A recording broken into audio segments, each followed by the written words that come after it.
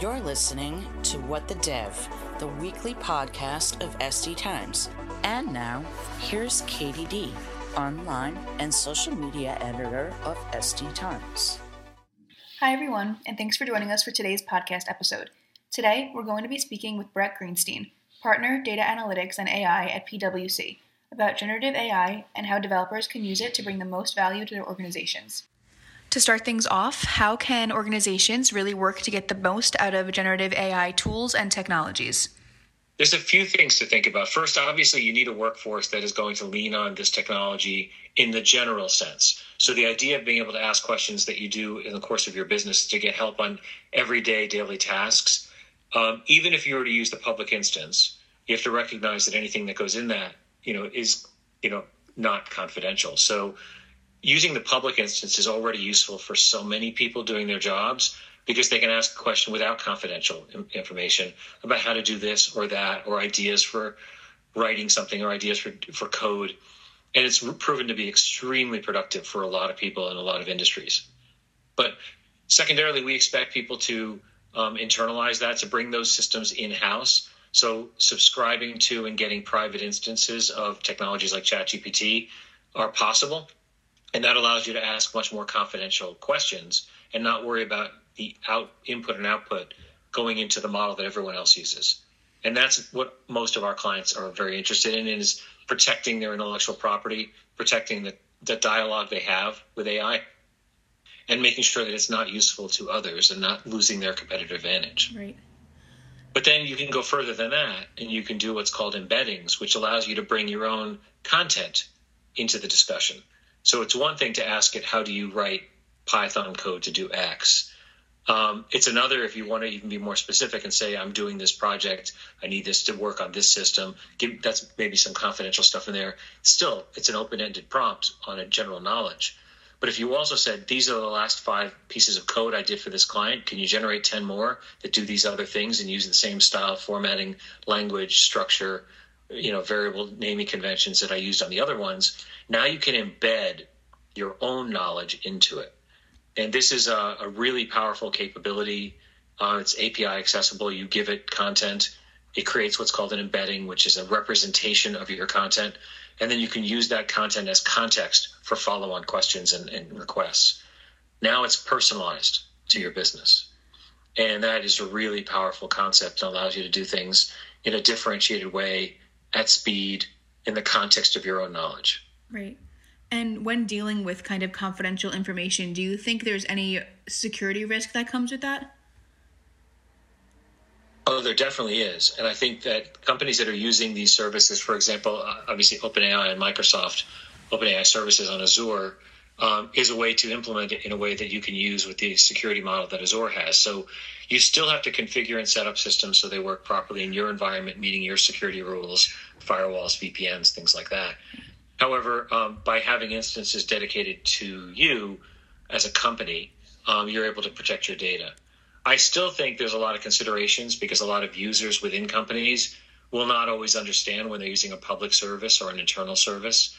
And there's always opportunity and risk in leakage of data. And I think people should be worried about that. And every company is already setting up policies on that. And I get that people worry about, the risks of that, but the productivity is also very high. And when used correctly, can be a very powerful tool. So I think it's an education. It's a policy thing. I think it is about making sure you have secure, provisioned environments for your business so you can do real heavy business work with your own data and not feel exposed. These are all important factors. And do you think that there should be a separate section of training for developers on generative AI so they can be cognizant of these security risks and kind of not open the business up for vulnerabilities? Yes, I think it's more than security, though. I think one of the things that's cool about this technology is it's accessible to developers. You don't have to be a data scientist to call APIs, to send information, to get responses back, and to embed them into applications. Right. And because it's open to developers, not just data scientists, now you have to worry about the quality of answers. How do you test the accuracy of what you're getting? How do you look for bias and things like that? These are things data scientists are kind of designed to do and developers don't usually look for. Right. So we do recommend that companies that are using this technology in solutions, applications, projects, that they identify they're using it during the project, that they have people who are watching for quality, bias, ethics, responsible use of AI. It's not that you shouldn't do it. It's that you should do it responsibly. Right. And that does require an extra level of inspection and thought when it goes into projects that use it. And how can users really be sure that they're giving the tool the best prompt in order to get the kind of desired results? That is a tricky question. In the sense of a Google search, when you're giving a good search because you're getting the answers on the first page, right. And people have learned how to do that. In prompting is much more of an art. Right. Now, if you're just doing a prompt as an individual, asking a system to produce something, you're probably going to be if you're good at it, you'll be iterative. You'll do one, you get something, you'll be like, that's close, but not exactly what I wanted. And then you will keep going back and refining your prompt. In the case of prompting, being as specific as you can be gets you a better answer, right. Which is the opposite of a Google search. A Google search, you want to make sure you don't exclude too much, so you keep it a little broader. But in prompting, you want to be very, very precise. Act as an advanced coder. I'm going to be giving you a sample code in Python. Please develop something similar, but do this other thing. And do it in a most efficient memory usage approach. Whatever the constraints are. You give it constraints, you tell it what you're going to give it, be precise.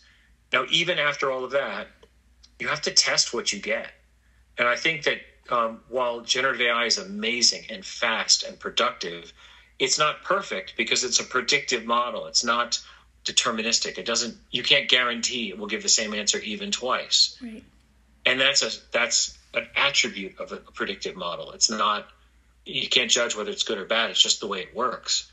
And so given that, you have to test your assumptions. You have to have critical thinking. You have to have common sense. You have to look at things and make sure it does what you intended. And when it gives you code, you have to try the code. I think we should look at this as a system that will never be perfect, but it will be very productive. And it will be better at average tasks and faster than people. Right. So we will use that as an input, and then we'll refine it from there. And it's still up to us as people, as workers, as professionals, to make sure that whatever is produced is high quality and it accomplishes what our goal was. And how can generative AI tools really work towards heightened developer productivity while also maintaining that human aspect to make sure there's no mistakes that are being pushed to production? So there's two things in your question. I love the second part. How do we know today when people write code that there's no mistakes that get pushed into production? Very true. It's really hard to know that. What I found is that people, in general, will try to do the least amount of work to produce functional code. Right. And so they will create code with fewer comments, less error checking, simpler variable names, simply to get it out the door quickly because everyone's under time pressure. And then once it functionally works, you tend not to go back and clean it all up. But with generative AI, you can prompt for what you want it to do, tell it you want it to be well formatted, provide error checking, well documented, use descriptive variable names, use whatever versions of things you want to use, and it will do it very consistently and very quickly. Then as a developer, you focus on making sure it accomplished what you wanted, produce the right output, test it. So I think developers will look at this much more as a productive tool for high quality, consistent code, but they have to prompt well, and they have to QA, and they have to be thoughtful about what it is they want to get out of this. Right. And that's really the skill set that we all need, is to know what we want. So when we ask for it, we can be as specific as we need to be to get the output we want. And what do you think the future of generative AI looks like? Obviously, it's just really coming into the forefront of things now. So where do you think it could go from here? I couldn't be more excited about this. Mm-hmm. The current models that exist are trained on a huge volume of data, but not all the data that it could be. I expect to see the large language models continue to expand in the knowledge base, so get better at specialized things, at medicine and legal and finance and domains of knowledge that we typically work in. It will pick up more and more of that over time. Performance will get better. Cost will continue to go down for the consumption and use of it. And these are really important factors because it makes it, if today generative AI is better than the average person at a lot of tasks, and we've seen that with SAT scores and all the other things that it's been tried on, that average will move up. The bar will raise on its ability to do things with reasonable quality. I think for all of us, the impact is going to be, we're going to have to get much better at understanding what we want and having critical thinking and having context of our needs so that we can, ask what we want out of generative AI and get those answers. I also think there's a weird dynamic that's going to occur where systems that talk to systems, today people talk to people. Right. I write a request for insurance. The insurance company writes an approval or denial. I write an appeal, and it's a human writing to a human back and forth, filling out templates and forms, but it's still people. But very quickly, generative AI will generate that request for coverage. And AI on the insurance side is going to deny that coverage for reasons that'll be well articulated because it'll be using AI. And then I'll have to write, yet another request, countering it. So at some point, a lot of communications will be AI to AI. And I don't know how that all plays out. I just think it's amazingly interesting that if every step gets more efficient and the output gets more structured, people will start to realize they don't actually need AI talking to AI at all. They need to reimagine a process that uses AI start to finish. And having AI write an email that sends to another AI that reads an email and then writes a response is not the most efficient method. Eventually, there'll be much more direct methods for getting things done. And I already see people thinking about, instead of automating 50 steps in a process, completely change the process using AI from start to finish. Make it an AI native process, at which point you don't have all that back and forth interactions. You really have a request. Like if I need coverage, why not guide me on that coverage request from the start in a way that is likely to be approved based on the conditions I have, and reduce the whole process of back and forth, appeal, denial, just reduce that whole thing by engaging directly between, the two stakeholders and having AI generate a proper position on what kind of coverage should be done. Right. And do you think that there's any risk that generative AI poses to tech jobs? Obviously, we're seeing a lot of layoffs in tech right now. Do you think that generative AI can kind of come in and take some jobs that were obviously meant for people to begin with? Or do you think that it's going to end up being more of a team effort between AIs and actual developers and tech professionals? There's a lot of ways to look at that. I do think there's a lot of activities we do as people, as knowledge workers, that are simply going to be done by AI.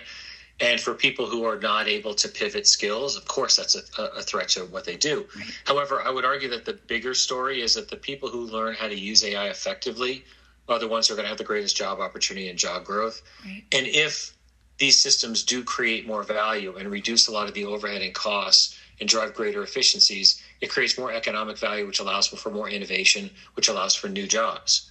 So I think you could argue that jobs will continue to evolve, probably a little faster now than they were, because there's now a part of everything we do where AI is going to be a worker at the table with us. Right. So our coworker will be an AI.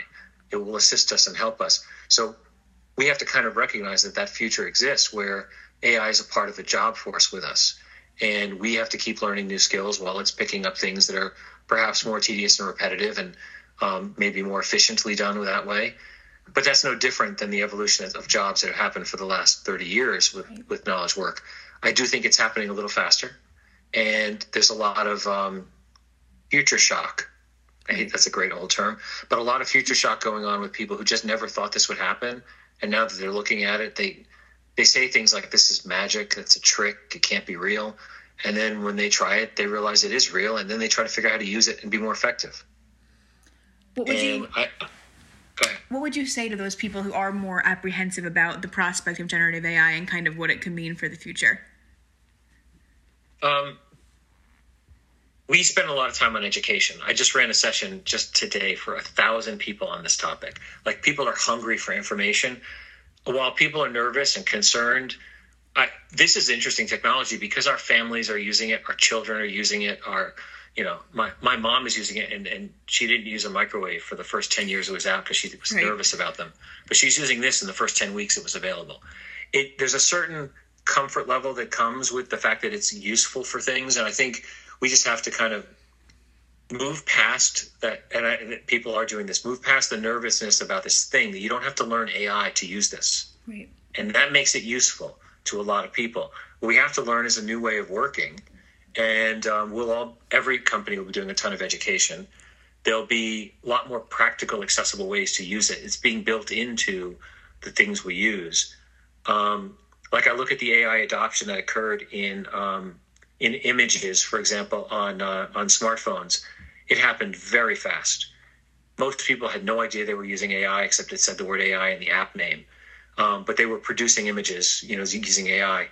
I think this is going to happen very, very quickly, and people are going to move past the, oh my God, it's AI, I'm nervous, and move into, wow, AI helped me do this. Right. Can you help me do that? And that's what I see the dialogue moving very quickly. How did you do that? Can I do that? And that, once people see it can be done, then you start asking, why am I typing this by hand? I could just ask, a tool to do it. Right. And it does it really well. All right. Well, those are all the specific questions that I had for you, unless you have anything else that you think is worth mentioning. So much. I do think there's a lot of noise and hype about whether it behaves well when people access it and use it. And it's kind of hard to ignore the dialogue that people are having around, did an AI, was it rude? Did it say it had feelings, all these things. I think people just need to kind of remember that these tools do not understand any of the words people type to it. It doesn't understand any of the words that it says. It's not awake, it's not alert, it's not sentient or any of those things. I know why people interpret it that way, because it sounds like a person. But it really doesn't understand any of the words. It's a predictive model. It takes what you suggested in a prompt, turns it into incredible math, derives from that the intent of what you intended mathematically, then compares it to a very large model to find where predictive outcomes match most likely responses to that math of your input. And then from that converts it back to a response. And once you kind of accept that it doesn't understand the words, it's just a predictive model, you can appreciate the output a little bit more, and realize that if someone made it say something bad, all they really did was trick an algorithm. Right. It doesn't really say bad things. It doesn't even know what a bad thing or good thing is. Right. It's up to us to put rules and boundaries around it, to put checks and balances in place. That's what tech companies and consulting companies and others do. And for all of us to just recognize it is predicting the best possible response to what you want. So ask what you want differently till you get what you need, and then you'll find you can be very productive with it. Right. Yeah, it all kind of comes back to the people aspect of it. The tool can't really function without the person. It can't function without us, and I know it'd be really nice to think that it knows what it's doing, and that's comforting for some people and scary for others, but you just have to let go of that. It is just a predictive model.